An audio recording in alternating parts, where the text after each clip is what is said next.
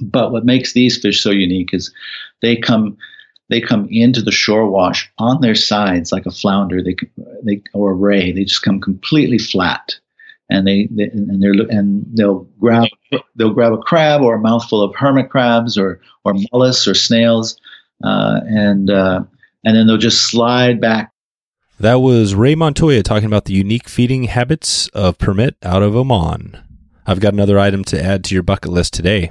This is the Wet Fly Swing Fly Fishing Show. Welcome to the Wet Fly Swing Fly Fishing Show, where you discover tips, tricks, and tools from the leading names in fly fishing today. We'll help you on your fly fishing journey with classic stories covering steelhead fishing, fly tying, and much more. How's it going, everyone? Thanks for stopping by the Fly Fishing Show. In today's episode, I talk with Ray Montoya, a man on his own mission who has been fishing out of the Middle East for over 20 years now.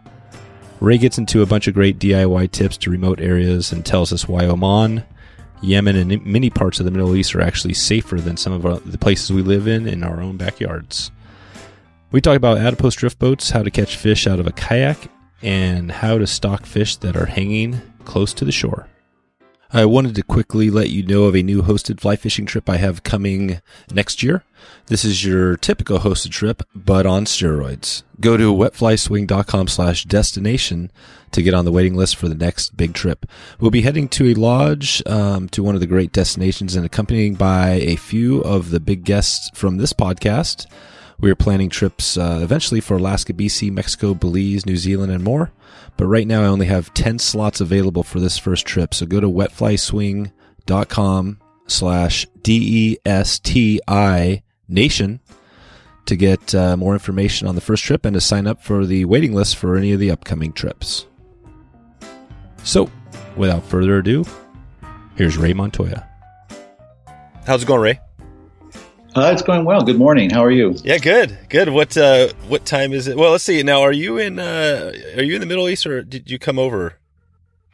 We flew into the U.S. Last Thursday. I'm in my home state today, New Mexico, and I'll be here for the next few months. Oh, cool. Great. Well, we'll get into a little bit on the traveling thing. Obviously right there is, I have some questions there about that whole traveling process, but we're going to get into a lot of the, some of your fishing over in the Middle East and some stories. And, I originally, I think, heard about you from Oliver White, who I had on the show a while back. And so we're going to dig into all that and some cool species. But before we do, maybe we can just talk about how you first got into fly fishing and then how you brought it up found your way over to Yemen and Oman in that area. Okay, great. Yeah. I kind of started the way a lot of people my age started, and as a child, a young man, and I started fly fishing with a glass rod in Texas.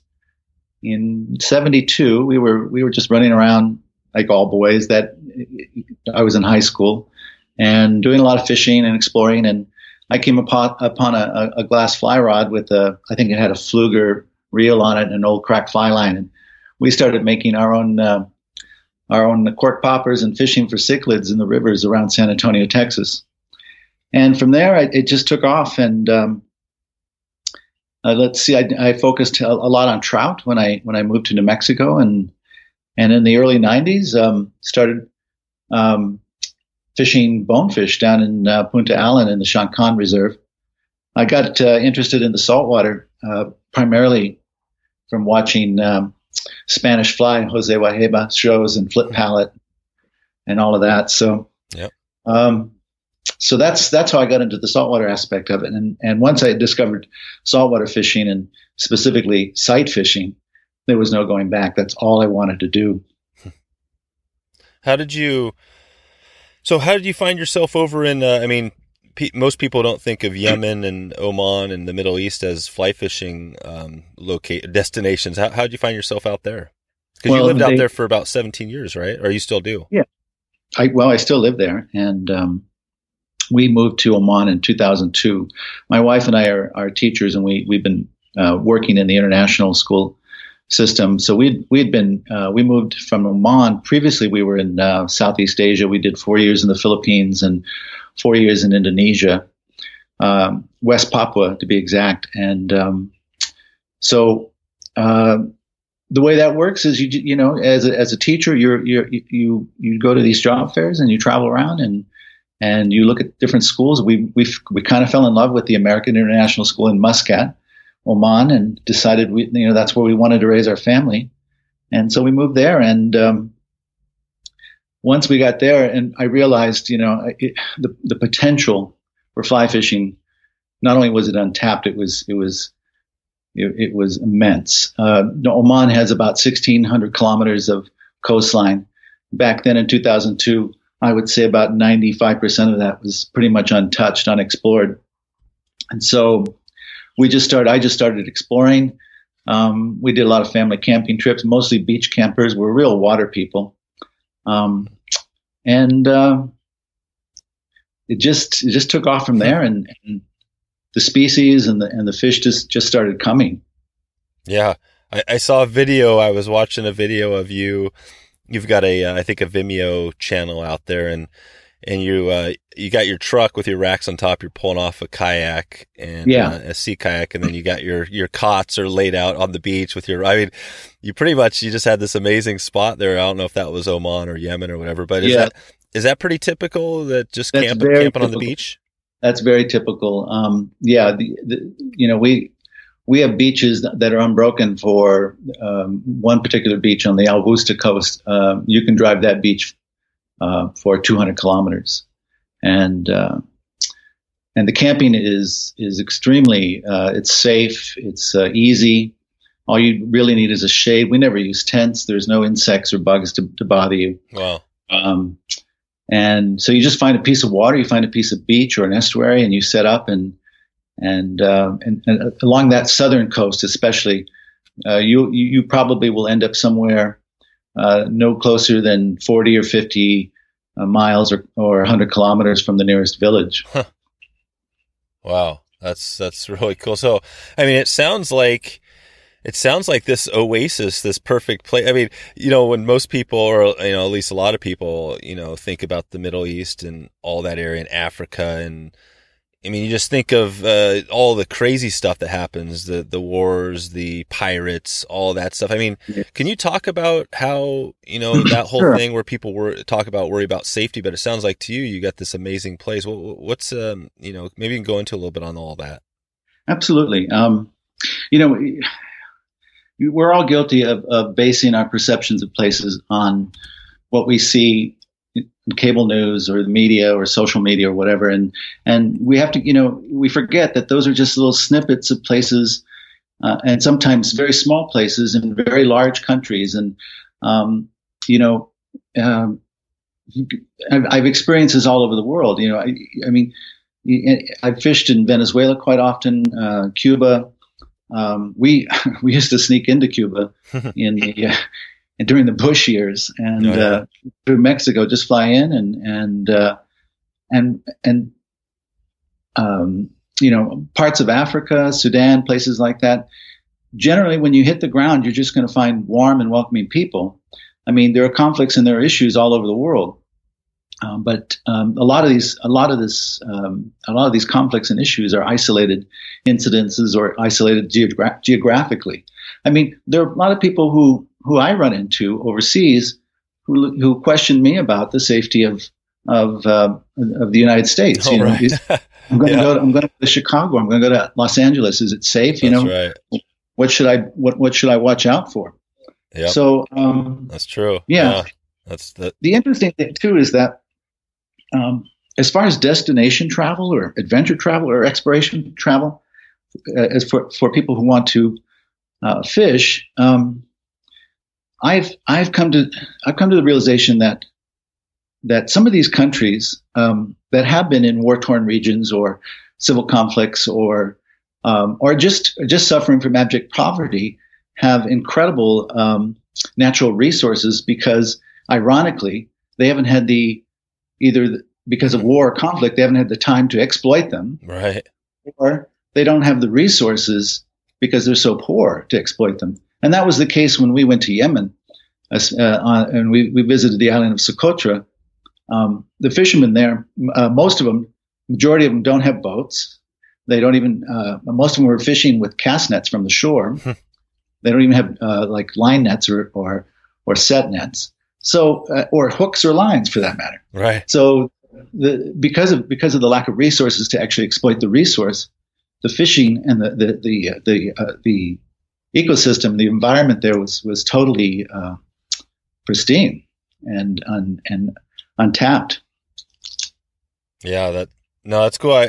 I would like to get into, I mean, I think we're going to dig into some of the species that you've caught over there. But I think, hitting on that DIY exploration is a big part of what I want to hit on today, because, I'm in kind of a DIY destination season, we're calling it, where we're kind of focusing. We've had, like I said, Oliver White and Yaku Lucas and a lot of other people, just talked to Jim Klug, so we had all these people talking, but, really just getting down to that DIY, I haven't had a real good episode where I talked about, if you wanted to go do it, yourself, kind of the, why do it, what are the advantages, and maybe can you talk a little about what DIY exploration in unique areas, and maybe talk about some tips if people want to go do it. I mean, I guess we could focus on the Middle East, right?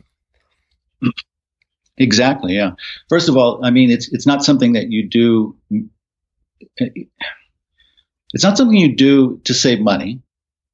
And it also requires a lot more time than perhaps going to a lodge or a set organized fishing program. And it's not something you do if your first priority is to catch fish. You've got to have a whole different mindset. You've got to have a very open, flexible, realistic idea of what you're getting into, and that's the base. At least that's where you're going to start from. After that, it's just a lot of research, and fortunately, when I first started doing this, we didn't have the advantage of Google Maps and the internet to do that research. It was all based on just talking to people, calling people,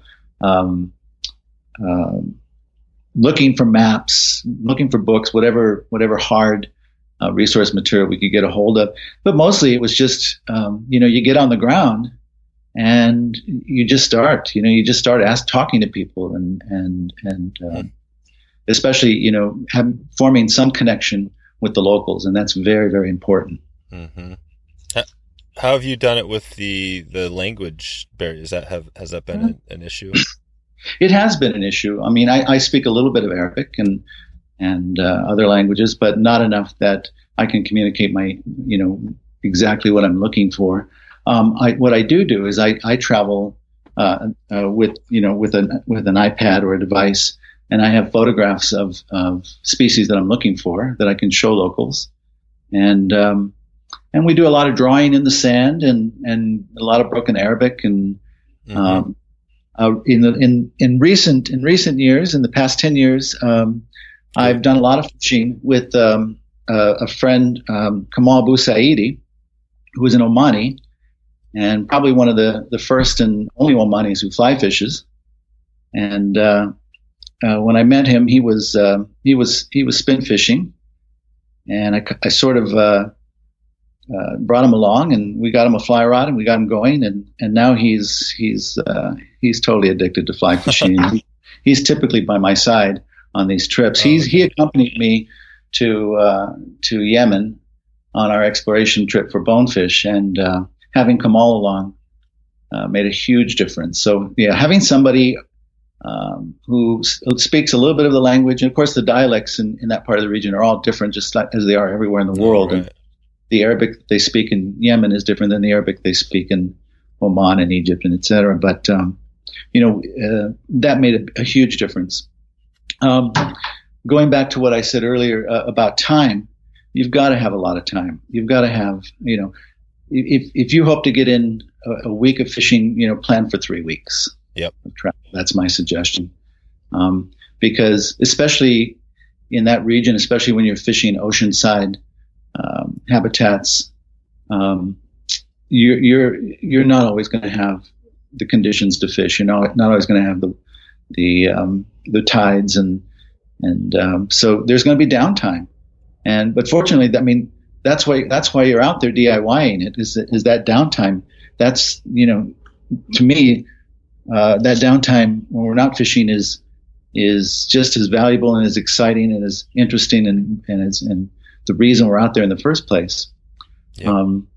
We had years ago, I had a couple of guys show up. Mike Ward, I think Mike Ward, he's in Montana and Washington. He owns Adipose drift boats. Oh, okay. Yep. And a Canadian guy, God, I don't remember his name. Anyways, they showed up and they had the perfect attitude. They were after a permit. That's what everybody wants, is an Arabian permit. Oh, okay. The blotchi, Trichinotis blotchi species. And, they had such an amazing time, and they visited all these small villages. They interacted with the locals. They got haircuts and shaves. They they played games with the locals. They fed camels. It was just a whole just traveling experience. Exactly. What is your so that is a good tip that you mentioned there about having some time, 3 weeks, and you mentioned savings is not the thing. It seems like but there might be something if you're there for 3 weeks, for example. Just touching on the money piece for a little bit. If you spent $5,000 for a lodge or $10,000 or whatever it is. But if you were to do a trip down to the Middle East, obviously there's expenses there. But it seems like you spread out over 3 weeks, 4 weeks, that it would be a little bit cheaper, just your cost per day. Is that true, or are there other things we're missing here? Absolutely, it's going to be cheaper than a lodge, especially in that region, in that part of the world. I mean, what lodges are in the Indian Ocean. Yeah. Right. The Seychelles, right, is probably Seychelles, Fishes, Brandon's Atoll, places like that. Yep. And a lot of liverboard operations, and they're very expensive, and they're costly to the operators, which is why those prices are there. But your biggest expense, aside from the airfare, is going to be your car rental. Oh, the car rental, right? And then what car? What did you have in one of that video? You had a car that looked like it was like a. I drive a Nissan Patrol. Oh yeah, we don't even have those here. That's right. No, you. Yeah, I've not seen them in the U.S. Not the model It's a SUV. It kind of looks like a one of those Land Rovers. I'll put a link in the show notes to a photo of it. But it's kind of like a Land Rover looking thing, right? Yeah. And it's a beast of a car. I've had some incredible adventures in that, and it's never let me down. What's your if you had to think, your most memorable adventure in that truck? Does one come to mind? Oh yeah. I'll tell you one. We were driving back from a trip, my wife and I, and I just had new alloy rims put on. I took off the steel rims and I put alloy rims on, and they put the old lug nuts from the steel rims on the alloy rims, and the nuts didn't fit. And everything was fine for the entire trip, but on the drive home, my left front wheel came off. Oh, jeez. And just took off. It was right at dusk, and all of a sudden the left wheel came off. The car sort of tilted left. Sparks just started flying across the driver's window. Jeez. And look, and I see the tire just disappear into the desert, into the night. Oh. We were going quite fast. We drive these desert roads at anywhere from 120 to 140, which is like 85, 90 miles an hour. Oh, yeah. And, but managed, I mean, this thing is so heavy. It's such a tank that we just kind of just rode it out until we came to a stop, and looked, and I had about 3/4 left of my drum. The rest had been more ground flat.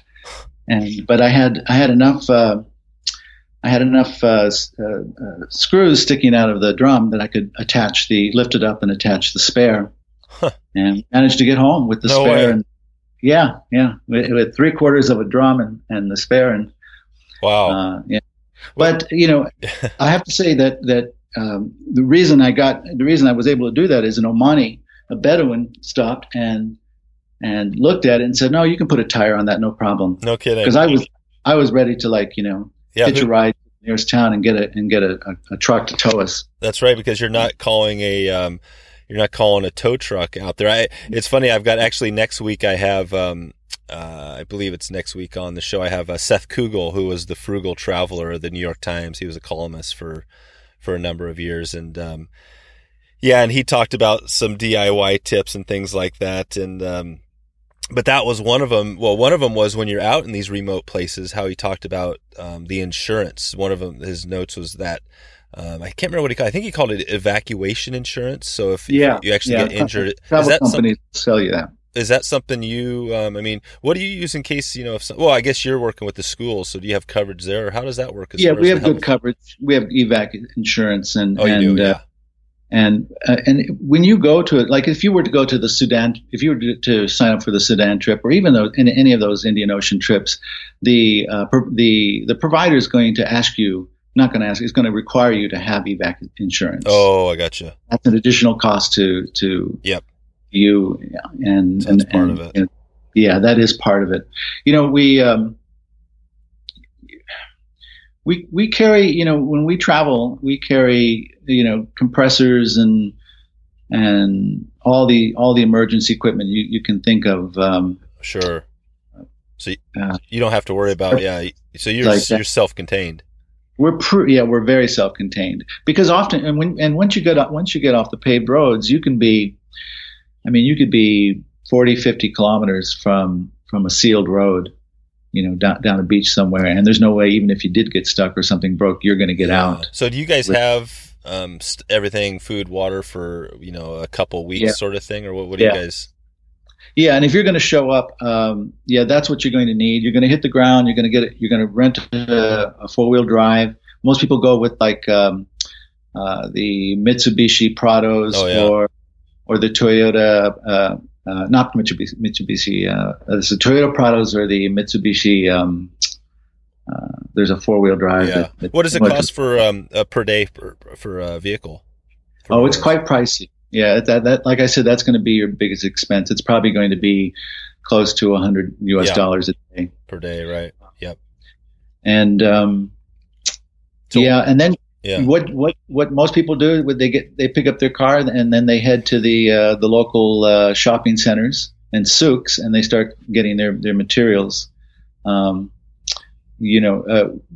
Camping is quite popular in Oman, even with the Omanis. So all of the shops sell camping equipment, and it's kind of cool because you'll find camping equipment in these souks and shops that you won't find anywhere in the world. Custom made stoves and windscreens and coolers and things like that. And so you just make sure you have a good supply of water, and you pick up a phone chip for nothing in Oman. Right. Yeah. Unlike, I think most of the world, in my experience, getting phone service and a chip is so easy compared to here in the U.S. where all the phones are locked.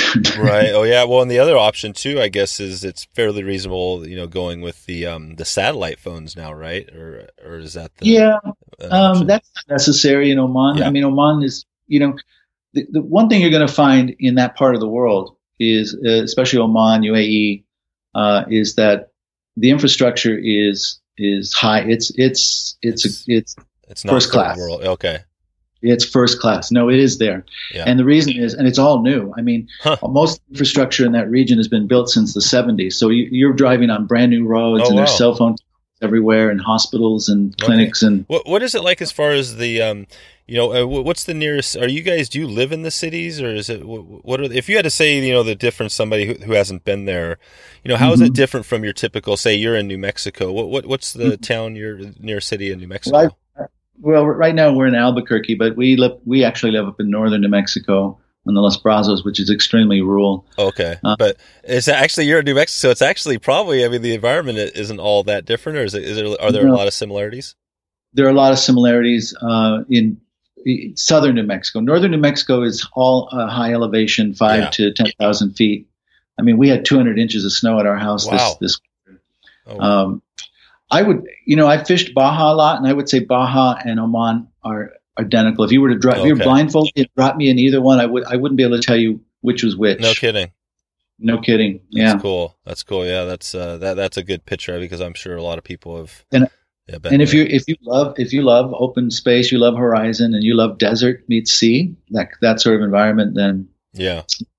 Oman that's the place. It's just the backdrops we fish against are just incredible sometimes, and 300-foot cliffs and sculpted badland hills, and it's just amazing. That's cool. Well, let's jump into the some on the species stuff. And I had one note here before we get there, just on the fly shops. This is just kind of I actually had today. I have Mike Mercer on from the Reading Fly Shop, and but it's interesting because you're out there. I mean, I imagine there isn't a fly shop nearby.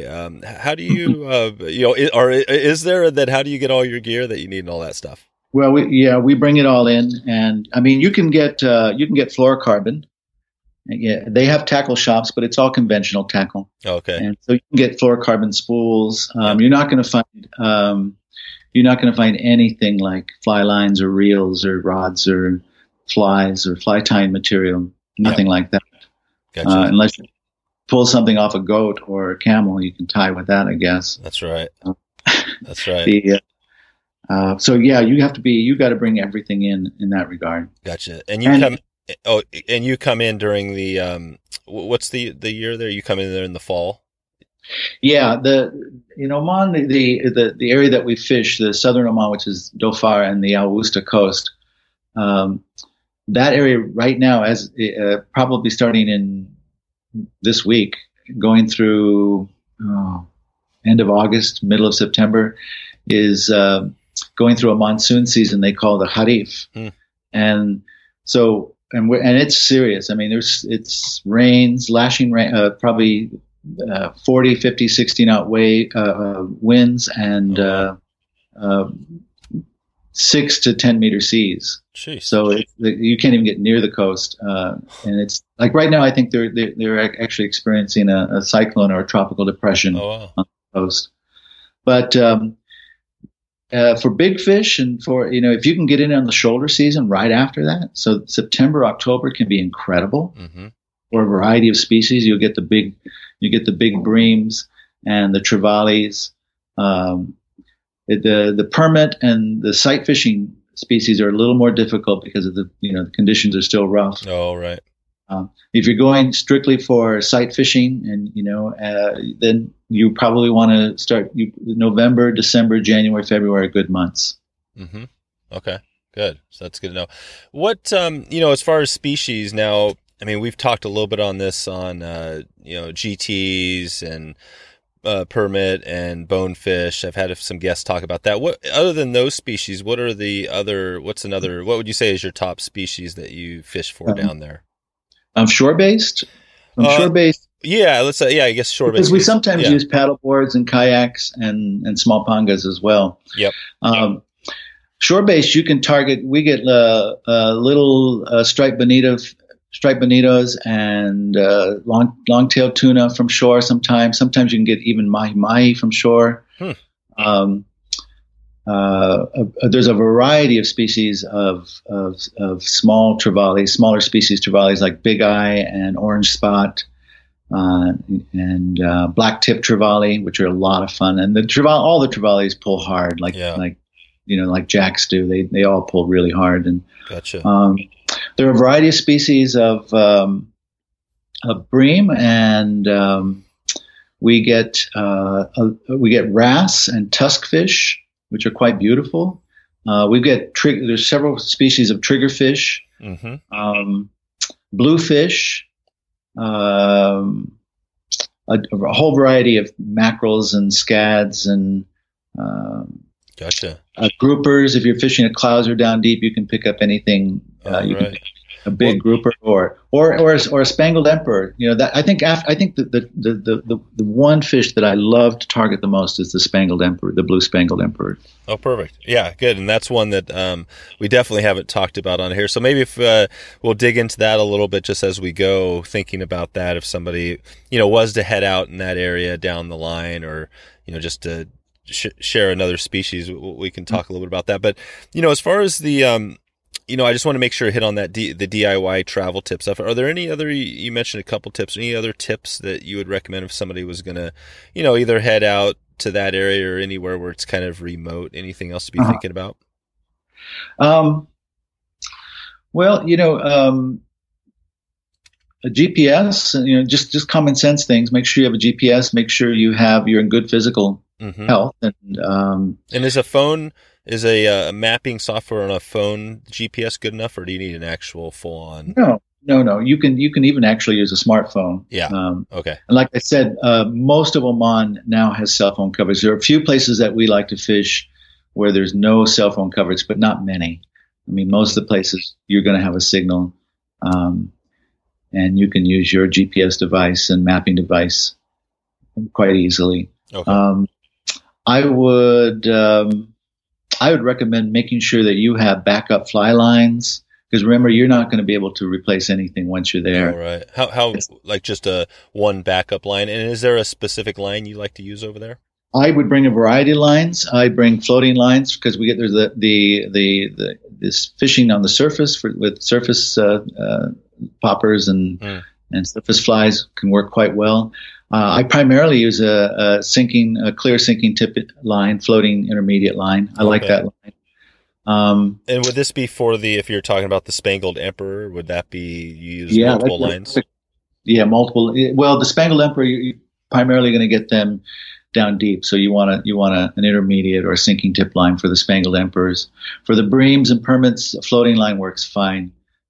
You're going to spot them quite easily, and they're going to be high up in the water column. If you're just prospecting, bring a full intermediate line. You don't need a full sinking line, just a full intermediate line and a box of heavy clousers. That's all you're going to need. And what's heavy clousers mean? I like to fish like a 1 out or a 2. I like a big fly. I mean, because these fish are big. Some of them are quite large. Yeah. And, if you're sight casting, then you can fish a smaller pattern. But if you're just prospecting, you want a big, heavy fly to get down there. Maybe 30 grams, 20, 30 grams, something like that. Big dumbbells, big dumbbell eyes. But a variety of weights. We primarily fish, we use a lot of crab patterns. Okay. And crab patterns, clousers, gurglers, foam poppers, crease flies. And of course, the South Africans, we get a lot of South Africans who come in DIY, and they have their own patterns as well. Yeah. Okay. If you had to pick your, just for Spangled Emperor, what if you had to pick one pattern, one or two fly patterns? I'd fish a clouser. Just a clouser. Yeah. Just a clouser. And I tie my clousers with yak hair. I like the profile it gives. And I don't use a lot of color. Typically it's just black on white or dark gray on white or olive over white. Okay. If you're partial to chartreuse, like a lot of people are, if you really, my whole philosophy about flies is you fish what you believe in. Fish what gives you confidence. Yeah. How big are these? How long are these flies? Oh, probably about 4 inches. Oh yeah, 5 inches. 4 to 5. Okay. And when you're fishing down deep, so what sort of line are you gonna if you're getting down to these the emperor fish? How deep are you getting, and what line are you using to get down? We're fishing them with. I primarily use 8 weights, but for emperor, I would definitely suggest a 10 weight. And full intermediate line, it would get down enough. You don't have to get down to the bottom with emperor. Okay. You just have to get down, maybe 3 or 4 meters, and you're just fishing above the reef. Primarily, we target them from rocks, and they love structure. So you're going to lose a lot. We probably lose about half the ones we hook, the big ones. It's probably about a 50%. How big are we talking here? Oh, we're talking in pounds, maybe 10, 15 pounds. Oh, nice. A big fish. Yep. Yeah. I'll have to take. I'm not even sure. Can you describe? I guess, do these things look more like a bonefish or more like a permit? They, it's the emperors. They kind of look like they've got they kind of look like a bream, and they've got an elongated nose. They got a huge flat paddle-like tail, very powerful tail, and the coloring in them is just spectacular. They're bronze colored with neon blue streaks coming off their eyes and patches of neon blue along their fins and touches of pink. They're just a beautiful fish. Nice. It's funny. I just Googled up the emperor fish, and I think it's Jeff. Yeah. Oh no, the global fly fisher. But a picture of Jeff Currier comes up on which I noticed. I think he has some of you're on his site. You've fished with Jeff. Yeah, Jeff and his wife Granny came out to Oman a few years back and visited, and we met up with. I hosted them at my house for dinner, and then. They took off down south. They had a rental, and then we met up with them about a week later. And Jeff had some huge adventures there. He had some mishaps too. So, oh, did he? But yeah, well, I'll let him tell you those stories. Yeah. Well, I heard a couple of them. He told one on his episode about getting. Well, I think it was quite a long time ago, but getting attacked in a bus on an African trip. But But yeah, we'll have to. Yeah, maybe next time I get him on, I'll hear some more of his stories. Ask him about the fish he lost in Oman. Okay, it's a great story. All right, cool. Fish too.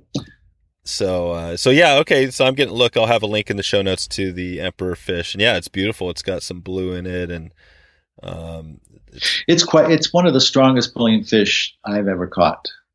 It's a bulldog of a fish, and if you can just keep them off the bottom, you got a chance. But they just go right into the reef. Oh, right. Gotcha. So just to finish up on that line, so are you using like a scientific angler tropical? I'm using, I like the Rio lines. Okay. Yeah. I'm using, like for the permit and the bream, I like the Rio, intermediate with the clear tip. And then just the basic, saltwater Rio lines. Yeah. Yeah. Okay. Good. So that covers that. And then flies, we talked a little bit about that. Pretty straightforward. Are there any other, as far as just, when you're out there fishing for those, again, if we stick on the emperor fish, any tips, just general fishing tips on getting those? Yeah. The biggest mistake people make when they come down is they get in the water, especially because you have to remember that all of our flats are beach flats. They're beachside flats. So we're fishing gutters and so you're primarily fishing when the tide. You're not fishing at the top of the tide. You're fishing when the tide is the best is probably the last 3 hours going out and the first 3 hours coming in. Okay. You'll have a break there in between when it ebbs, where you won't be doing much. But when you're walking those beaches, stay far away from the edge of the water. In fact, I once got a comment on one of my permit videos because I was casting to the fish far from the edge of the water, and then someone commented that not knowing who I was, I think they thought I was Arab. That someone said that Arabs can't swim, and that's why he's not fishing in the water. But the real reason is that the permit and the bream, they are fishing. They themselves are hunting in the shore wash and right on the edge. What makes these Omani permits so unique and different, and they're the same species that they get in Australia and throughout the Indian Ocean. But what makes these fish so unique is they come into the shore wash on their sides like a flounder, or a ray. They just come completely flat. And they'll grab a crab or a mouthful of hermit crabs or mollusks or snails, and then they'll just slide back with the swell as the swell comes in and out. So often, if you're walking close to the water, you're going to spook them, you don't have a chance. So stay well away from the edge of the beach when you're hunting permits, they're tough. It's a tough fishery. It's not like the Bahamas or Mexico or Belize, where you get these beautiful knee-deep flats, and you see the fish tailing and swimming in clear water. These fish are in shore wash and sand and silts being churned, and sometimes all you'll get is a glimpse of a tip of a tail or a fin. And even when you make the perfect presentation, keep the swell will pull the fly or bury the fly so the fish can't see it. Oh yeah. And so there's just so many other variables that have to lock into place for success to happen. How do you make that perfect? So you're talking, so these fish are coming in, turning on their side because it's so shallow, and then feeding on mollusks and stuff. How do you, so are you waiting till they get within, 20 or 30 feet of the shore, sometimes you're casting them at them from your knees just to keep your profile down. Yeah. So they're coming right in. Like, are they? They're coming right in, and it's rare that you'll get one. I've caught quite a few actually when they've taken the fly on its side. But usually, what I do is once I see the fish, I'll keep track of it, and as it slides back out, it'll swim down the beach a little bit, and I'll move down, and then as it starts to come back in, that's when I present my fly. So it's still, it'll be you'll have enough water, it'll be upright, and you'll have enough water to present. But when you find a fish, these fish actively, when they're actively feeding, when you find a fish, just be patient, wait, you've got to wait for your opportunity to present the fly, because they're going to stick around as long as they haven't seen you. Oh, and you've got a shot. So when they come in, they're on their side. Do they just stick around and just hang on their side, or do they go out and come back and go? They go back out, and they go in and out with the, and obviously, your best opportunity is your first cast. Yep. So if you're patient and just make sure you get get a good presentation on your first cast, and that's after your first cast, I would say your odds go down 50%. Yeah. But that said, I've chased a permit up and down a beach for an hour and cast at it. Put 100 crab casts in front of it and changed out crabs 3 or 4 times, and actually in the end ended up catching that fish. But that's rare. Most often, once they see you, they're gone. Yeah. Okay. And are you once you're camping out there, are you able to just grab a couple of these and throw them on the barbecue? Or it sounds like I was just reading here a little bit on the this was from Jeff Currier's blog post. He had a link to a site, which I'll put a link in, but it says Catch Care says Spangled Emperor are targeted for their eating qualities. Have you ever tasted one? Yeah, I eat a lot of Spangled Emperor. They're delicious. There you go. Incredible fish. We don't eat the permit. Occasionally, I have eaten them. Occasionally, a fisherman will give us one. The bream the bream, the Spangled Emperor. They're all delicious, and that's what we're eating on the beach. And so really, all you need to bring is oil and rice, potatoes, some sort of starch supplement, and you're good to go for as long as you want. No kidding. So you don't have to, just a little bit. You don't have any special recipes; just throw them on the barbecue and go with it. Oh yeah, we have lots of recipes, but primarily, we just like to rub them down with olive oil. Yep. Salt and pepper, and put them on a grill. Gotcha. What type of when you cast out there? So, and now we're not talking deep. So, I mean, if they're coming in, they're feeding in shallow. So you're still using that intermediate line when they come in. Are you? I'll tell you why I use the intermediate line. Because you're fishing in swell, beach swell. The floating line. If you use a floating line, it's on the surface. Yeah. The swell will pull your crab pattern or fly around. It also will tend to, if you're not using a casting basket or something to manage your line, a floating line will definitely move around and tangle around your feet. And it just I just find the intermediate line easier to manage in beach swell than a floating line. Are you using a casting basket most of the time? Sometimes we use a casting basket, but most often, if we're just targeting, if we're sight fishing on beaches, I wouldn't recommend this but it's not. I just drag a line. Yeah, you're not casting a huge amount of line. You're not casting a huge. You're making typically you're making a 20 to 35 foot cast. Gotcha. Okay. And what? I think you mentioned you're using a 8 to 10 weights, or do you have one rod that Primarily 8 weights. Yeah, we're using 8 weights, and if it's, I will move up to a 10 weight if the wind kicks up, because it's just easier to punch a fly into the wind with a 10 weight than an 8 weight. Oh, okay. And I think I noticed in one of your videos you had a Reddington rod, or maybe do you have a specific rod company or reel that you like to use?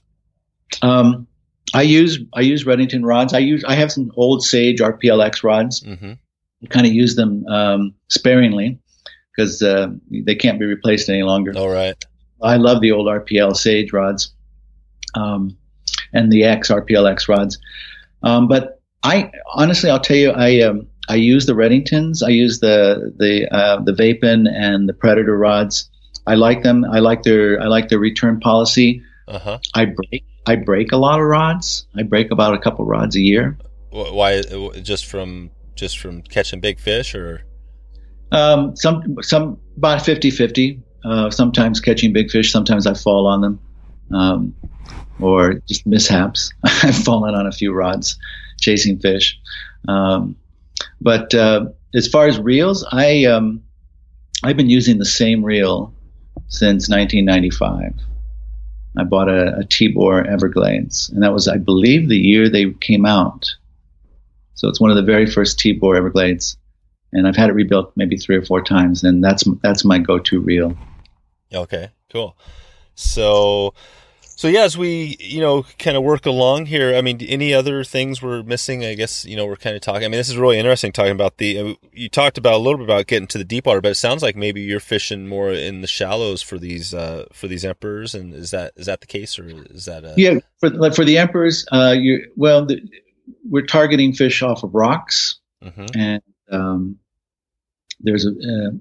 primarily we're fishing off beaches for the permit and the bream. The bream like to cruise the beaches, and they hunt the crabs and the small fish that inhabit those habitats. For other species like trevallies and the shari, that I call it a shari. I can give you Arabic names for these fish too. The emperor is a shari. Uh-huh. The bream is a kulfur. But for the other species, you're looking for structure. You're walking out of rocky points.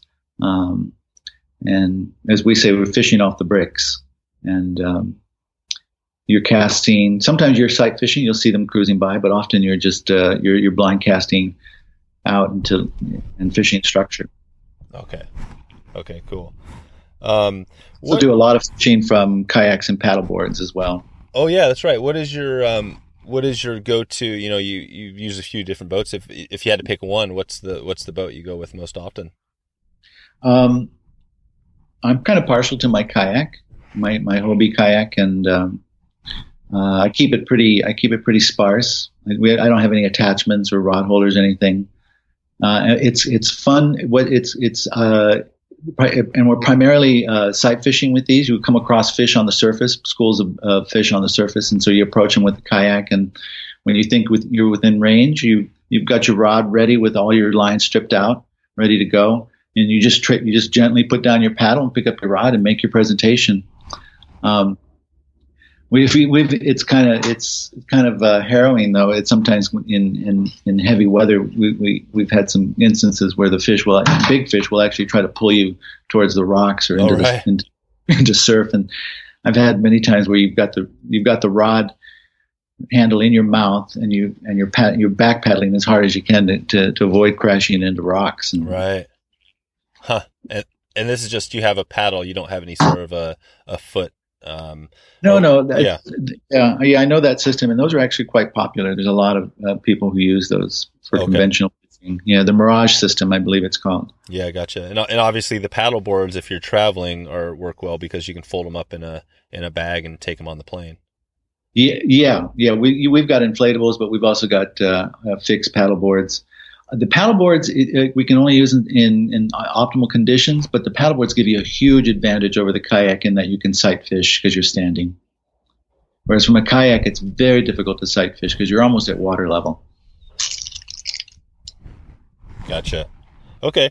Well, anything else you want to cover here? Anything else? Any tips or anything we should be covering? I mean, I guess we talked. I mentioned we talked about the emperor fish, but I mean, I guess going back to those, so we're talking more of the deeper, kind of rocky. And are you still using an intermediate line on those? Yes, Okay. It's an intermediate line. My advice is to concentrate on the southern region of Oman. Okay. If you come to Oman, and try to get obviously just try to get as far away from civilization as you can. Recently, the situation has improved. We had a really bad situation the past 15 years in Oman with illegal fishing, illegal netting, and illegal workers. And it was it's an old story. It's just all based on greed. It's just a few people trying to get make a profit and exploit a resource to its full extent. But in the past year, the Omani government has cracked down on that big time. We noticed, typically when I first got to Oman, you'd see a couple of boats go out with local Omanis in them, and then that all changed about in 2005, 2006, and people started coming in with indentured workers and sending out hundreds of boats at a time. And now, just this past year, I noticed we had opportunities we fished some places where it was normal to see 100 boats launch every morning, and because of the crackdown, now we maybe see 1 or 2 boats going out. So we're hoping the situation is going to improve now that they've stopped all of the illegal fishing. Oh, right. Okay. And just one more note on the fishing. So as far as the the strips, or what type of stripping, or do you do mix it up a little bit, or what's that look like? I mix it up. It's different for different species. The permit and the bream species. Our permit, if they see the fly and they'll actually and they're happy, you haven't made you out, they will actually and they're feeding you'll see them turn on the fly and eat it, and then it's just a permit set, a traditional permit set, which is just a long slow pull until you feel the line come tight. Main thing is just the bream sometimes like to be teased. They can be finicky. Sometimes you have to switch out a fly or fish a smaller fly if you're sight fishing them. You'll get refusals from them.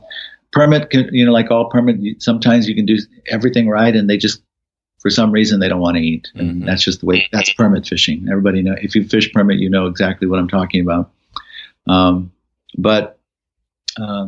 That's nothing special, nothing different than I would Mexico or the Bahamas. Gotcha. So if for those spangled emperors, so you're just casting out and pretty much just casting it out, you're letting it sink.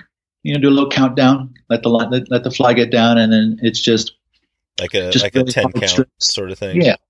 Pardon? Oh, like a 10-second count or something like that. Let it depending on where absolutely. You're at. Yeah, and fish heavy tippets. I like to keep my terminal system really simple. I just have a long piece of a butt section that's usually 40 pound, 50 pound. Into that, I'll put put a piece of 20. Okay. I'll Albright a piece, and Albright. I like the Albright knot for that kind of connection. Okay, perfect. So let's see here now. As far as again, back to the traveling, do you have any gear, non-fishing gear that you kind of don't leave home without when you're out there traveling? Whether that's I guess hidden for the beach trip, anything special you always have out there? In travel in general, I always travel with a bug net. Okay. You never know. Even when I go, I go to Christmas every year, and I usually do 2 or 3 weeks of DIY out there. And I stay at the lodges, but it's still primitive, and it's still you're still gonna need that extra protection. So the bug net is just the thing that goes over your head, sort of. Oh no! I'm talking about something you put over your bed. Oh, over your bed. Okay. Yeah. Gotcha. Yeah, I always travel with a bug net in where, if you're traveling in Africa or in the South Pacific, you got to have that in your suitcase because you don't know what your sleeping situation is going to be. And this is just is this just a thing that just goes inside, just wraps around your whatever you're sleeping in? Well, it just packs in a bag, and then you can mount it above your bed. You can attach it to. Oh, right. I usually bring little sticky Velcro things that I can attach it with, or little screw hooks or something like that. Gotcha. I always travel with lots of school supplies to give out. That seems to be very popular places I go. People want pens and paper and that's a good. Make sure you have. Yeah. Yeah, and little snacks, because if just stuff that you can give to kids that you're going to and people that you're going to meet. Sometimes you're going to be invited into people's homes. It's always nice to have a small gift to give them. Mm-hmm. Or you're going to find if you travel in the Middle East that probably the most welcoming, hospitable people you'll ever meet are Arabs and Omanis, Yemenis people, and the difficulty that I had when I first started. Doing a lot of exploration fishing in that region was getting sidetracked because inevitably you meet someone, you talk to them, and it always leads to an invitation to go to their house and stay a few days. And they're just so welcoming. And if you're ever in trouble, I can tell you times I've been stuck and out of nowhere, a Bedouin will come along and help me. And so I remember listening to your podcast with Oliver White. He talked about that situation where they were out in the boat. Yep. And they were approached by a panga loaded with Omanis and ski masks, and they kind of freaked out a bit. And actually, they just thought they needed help. And I know. Oh, that was awesome. Yeah, that was. I'll put a link in the show notes to that episode. That was.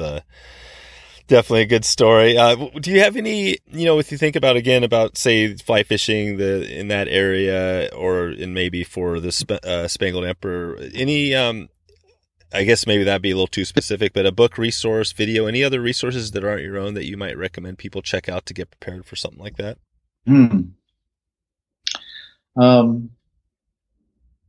Or because you're kind of known as the person that kind of explored that area for the first time. I mean, are there other people or other stuff online? Are people doing it now? Other than commercial, there are some commercial operations. There are. I could strongly recommend checking out No Boundaries Oman. Oh, okay. They're going to launch a liveaboard operation that's going to feature fly fishing groups or host fly fishing groups. In fact, I've been invited to host one of those weeks. Mm-hmm. Ed at No Boundaries on Instagram. Check out his site, and it'll blow you away. Oh, cool. The fish they're getting out there, and they're targeting huge fish, both on conventional and fly rods. And there's a group of islands off the coast of Oman called the Halaniats, and they're getting species out there that have never been caught on the fly, or for that matter, perhaps even some species conventional tackle. They're getting some very, very interesting endemic parrotfish and what it was.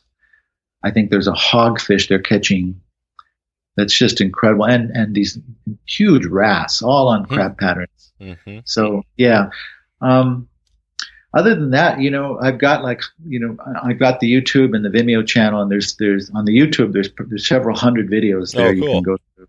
Oh, good. Under No Tema Pez as well. Yeah. So as far as a book or there's what I recommend. There's a great book. It's called Birds of Oman. And what's great about it's not a fishing resource, but it's got great maps of places where people go to bird, and a lot of the maps are along the coast, and they show tracks to reach estuaries and fishable water. It's just a great collection of maps. Okay, that's perfect. Yeah, Yeah. that's a There's when people land in Oman, they're going to find tons of resources available, print resources for driving and travel. okay. And Oman has a great road system. Like I said, the infrastructure is all new. Huh. Man, it sounds like like I said at the start, it sounds like a place that, obviously it takes some work to get out there. Well, I guess, a plane ticket that, you get that going, but it sounds like a pretty amazing place. Is there any, what are the downsides, I guess, of doing a trip out there? I can't think of a single downside to No doing kidding. a trip to Oman. No, Oman's a magical place. It's extremely safe. There you go. I've lived there 17 years. Yep. I've never locked my car or my house. That's amazing. That's it. You can't even do that. I've lived in places, and I'm sure people that are listening have, where, you wouldn't think of leaving your car unlocked in the U.S. So that right there probably says a lot about it. No, it's been very special. We raised my children there. I have two daughters, and wow. I raised my family there, and they come back every year. I have a daughter in New York and a daughter in Los Angeles, and they fly back every Christmas because they miss it so much. Oh yeah. What did they get? Do they do some fishing? What line of work did they get into? My oldest daughter is a writer, and my youngest daughter is a printmaker in Los Angeles. And when they were little, they loved to fish. In fact, I discovered permit in Oman because of a fish my youngest daughter caught off a beach. They were catching 3-spot pompanos with spin tackle, and I was just out there baiting their hooks with small prawns, and they would cast out. And it was, back then it was like as soon as the prawn hit the water, you had a fish on. And my youngest daughter hooked something that was obviously not a pompano, and it was practically spooled her. And I helped her out a bit, and it took about maybe half an hour, but we landed probably a 25-pound permit. Wow. Blackjack permit. Damn. Off that beach. And that's the first permit. That's the first time I knew that I realized, whoa, this species exists here. And that from that point on, I started looking for them. And it took about 3 or 4 years to find them and another couple of years to figure them out, how to approach them, fish them. But yeah, if it hadn't been, I might not have known they were there. Yeah. If I caught that fish. Wow, that is cool. And I had a note here also on, now this, I think I even watched this movie. Was there the salmon fishing in Yemen? Did you hear about that? That was a movie about, it was about salmon fishing in Yemen. Do you remember that whole thing? And that seems kind of a unique movie title and all of that. Do you remember a little bit of that? I do remember that movie, and I remember, it's not, the concept itself is not very plausible, but that's right. It was adding. It was basically reintroduce or bringing Atlantic salmon. They built a reservoir and built a dam, and apparently this Yemeni prince. That's right. Who had been schooled in England and fished in that part of the world for salmon, wanted to bring it back to his country, and But I actually posted a video called "Salmon Fishing in Yemen." Oh, really? It features which features targeting threadfin salmon, which are quite common. Threadfin salmon, yeah, it's a very popular game fish in Australia and around the Indian Ocean. They get quite large, although the species we were targeting were no more than maybe a kilo or two. But they're and I posted a video, the real salmon fishing in Yemen, and that was on our trip to Socotra, and my mate Kamal was actually the one who discovered them. We were on Socotra we were on Socotra for 11 days, and primarily with the mission of finding, of capturing the first bonefish on the fly in the Middle East, and we didn't get that fish, discover that fish, or get it actually on the fly until like day 9. After exploring but in the meantime, we discovered all these other species as well, including the threadfin. Oh yeah, the threadfin. It's amazing. Yeah. And just to be somewhere where, every fish you catch on the fly could be the first time that fish has been captured on the fly. It's just very special. That's right. Yeah, and I don't think the threadfin has any similarities really to any, or even genealogy to salmon. I mean, it looks, No, no. yeah, this has just got the salmon, king threadfin salmon. Yes. Wow, that's an amazing. Yeah, They, it's got they these get quite crazy. It's got this crazy. these long whiskers. Yeah, These they're long, whiskers. What is that? Is that a fin or are those whiskers?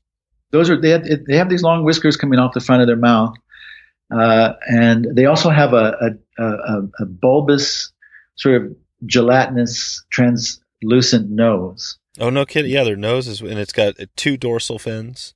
Mm-hmm. And I'm sure that all of those mechanisms are designed to pick up bioelectrical signals and to find prawns and clams and things on the bottom. They're very aggressive on flies. It's a very easy fish on the fly if you can find them. They eat flies readily. Shrimp patterns, crab patterns. Wow. That's so cool. We could have the next, if we do another episode, we'll have to maybe talk about threadfin. That's the cool thing about this. And when I had Jeff on, I think we were talking about the numbers of species, and I know you don't really track, your numbers necessarily, but it was funny because I think he's like above 400 different species. Oh yeah. He's well above 400. It just shows you that, you can do a lifetime of it and still not get to all the fish out there on the fly, or just in general. There are so many species even in Oman that I haven't caught on the fly that if I targeted, I'm sure looked for. Yeah. I kind of got sidetracked when I discovered the permit. That's right. Well, I guess maybe we'll have to leave some of that till the next episode. I did have a quick little rapid fire round here if you got a few more minutes. What's the, if you think of, the best advice you were ever given? Does anything come to mind when you think about, whether that's fly fishing or life in general? It seems like you've had a pretty, you're teaching and you've been in this amazing part of the world. Does anything stick out to you? I think I'm not sure how I came to this, but I think the best advice I can give anyone for life or fishing, especially fly fishing, is just slow down. Mm-hmm. Take your time, slow down, look around. Yep. And I mean, when we get started, we're all, young, and we just want to charge into the rivers and the beaches, but it's study where you're at before you make a cast. Yeah. No, I was just listening to a podcast episode on another podcast. It was this guy who, I think Cal Newport was his name. He wrote this book called Digital Minimalism. And, and it kind of goes that same thing, how we're all, so many people are stuck in their devices and they can't, it's just addictive thing because the companies get you addicted to it. But, slowing down, I think, is part of that, like getting away from that digital world and slowing down and enjoying the natural world is kind of what it's all about. It sounds like, is that, and I think, I agree, and I think those devices have made it more difficult for us to make that transition. Yeah, that's the cool thing about them. I mean, they have some use, like we were saying, the GPS, emergency phone call, stuff like that. But yeah, being able to get away from that and slow down and take it all, especially in these places that you're talking. Which, I mean, I hope we don't overcrowd you here, because I think you're painting a picture of a pretty amazing place that I think a lot of people would like to go to, including myself. It is.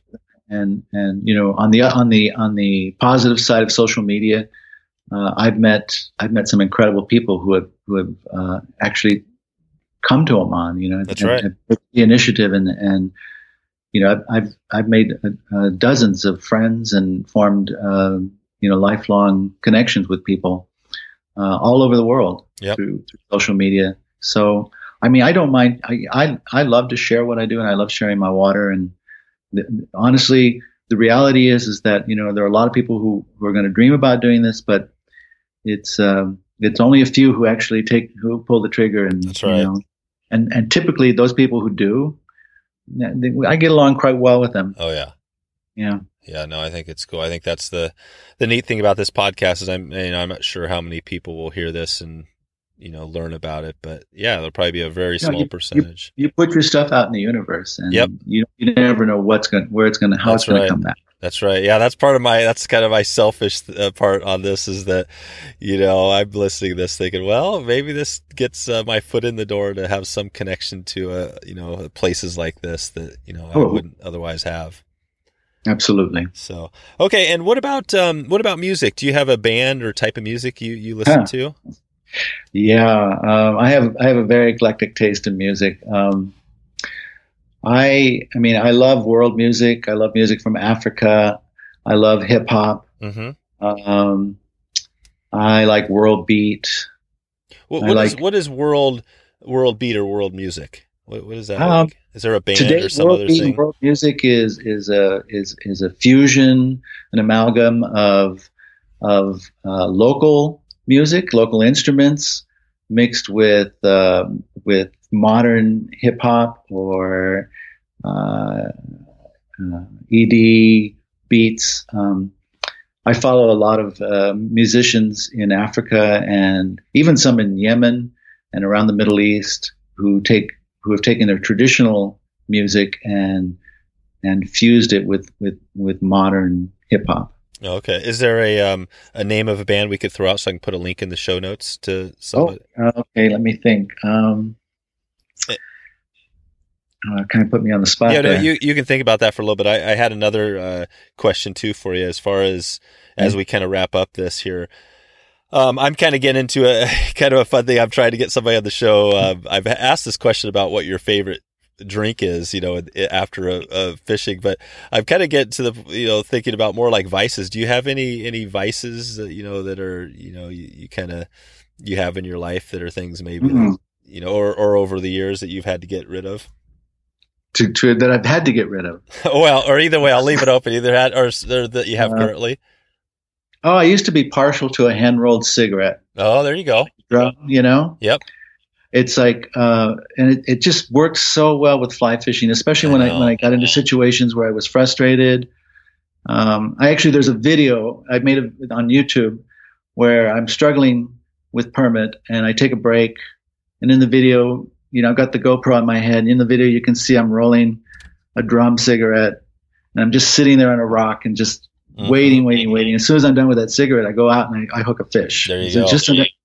And I've had that experience on rivers too, where it just forces you to step back.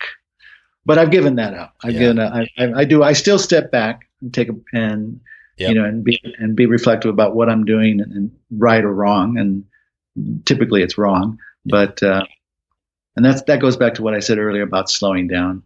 Right. If you're struggling, then stop fishing and think and take a break and step back and think about what's going on. Gotcha.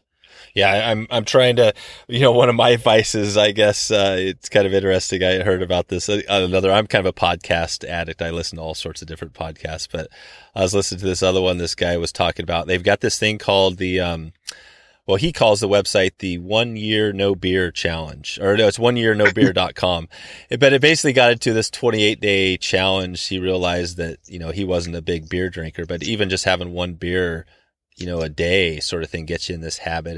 And when he broke out of it, it was amazing the stuff it opened up. So I'm kind of I'm 2 weeks into my own little 30-day challenge, no beer. I love a good IPA, but I'm not sure if I'll get him on the podcast. Probably a lot of people don't want to hear that, but I think it's interesting for me. I think about like life and just having a better life and trying things, mixing things up a little bit. That's where I get to some of this stuff. And I think that's what's cool about this trip to your area is that talk about mixing it up. If somebody gets out there, it might change their life, right? Spending a couple weeks over there.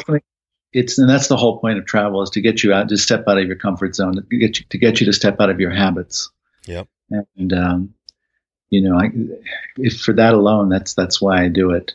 That's it. Yep. Good stuff. All right, Ray. Well, there's definitely plenty more we could talk about, and maybe I'll check back with you here in a year or two and see how it's going. But in the next 6 to 12 months, do you have anything new with yourself or kind of fishing you want to let us know?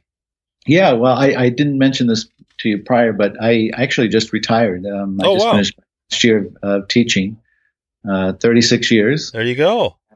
I'm going to continue to stay in Oman for at least a year, but I won't be working. So I'm going to have. I've been a weekend fisherman for the past 17 years in Oman. So now I'll be able to fish anytime I want. I've got a whole bunch of exploratory trips lined up, and I'll be hosting a fly fishing group with No Boundaries Oman. Mm-hmm. It's a brand new liverboard operation, and hopefully the next time we talk, I'll have a whole bunch of new water that I can share with you. Oh, there you go. And so are you thinking now as you go into retirement, I mean, like getting more into the fly fishing, I guess, industry or whatever, and doing more trips and things like that? Not really. If you check out my social media, you can see that I've never endorsed or hashtag brands, and Gotcha. I'm not really interested in making that a part of my life. Yeah. I understand people who do. I mean, like Oliver White, he's done That's it. right. And my friend Ed in Oman has put together an incredible operation and has an incredible lifestyle. And you can, but at this point in my life, it's I've actually been invited to guide for a couple of operations, but my response is guiding is a young man's game. Yeah. It really is, especially saltwater guiding. Oh yeah. And if it's different if you're rowing a drift boat, but Right. if you're out there in the middle of Sudan on a flat every day, I watch these guys. They work their asses off. And, yeah, they do. So why do the No Boundaries Oman? What's that? That kind of is a little bit. Well, that kind of made a deal with my buddy Ed that I would be to host a trip, to be on the trip and to provide tips and fly tying and demos and just to sort of be a host, basically. Yeah. Okay. And so after that year, I mean, are you planning on? So what are you doing for the rest of the time? Are you going to stay out there? Or are you moving back to New Mexico? Well, we have a house in northern New Mexico. It's actually we have a lovely little trout stream. It goes right in front of our house, the Los Brazos. We'll always have that house in the summer, but it's too cold there in the wintertime. Oh, so right. I think in winter months you'll find me in Mexico, Panama, Gotcha. Oman, Colombia, Chile. Yep. Places like that. And so how do you do it now so now you'll just find your own, I guess those areas, so you'll find a place to just live down there for the summer and do it the right way. Yeah. We years back we entertained the idea of actually buying a place, but what would be, just before I let you go on that, I just want to make sure. So if somebody did want to go down there for a couple months in the, during the winter here, what would you recommend?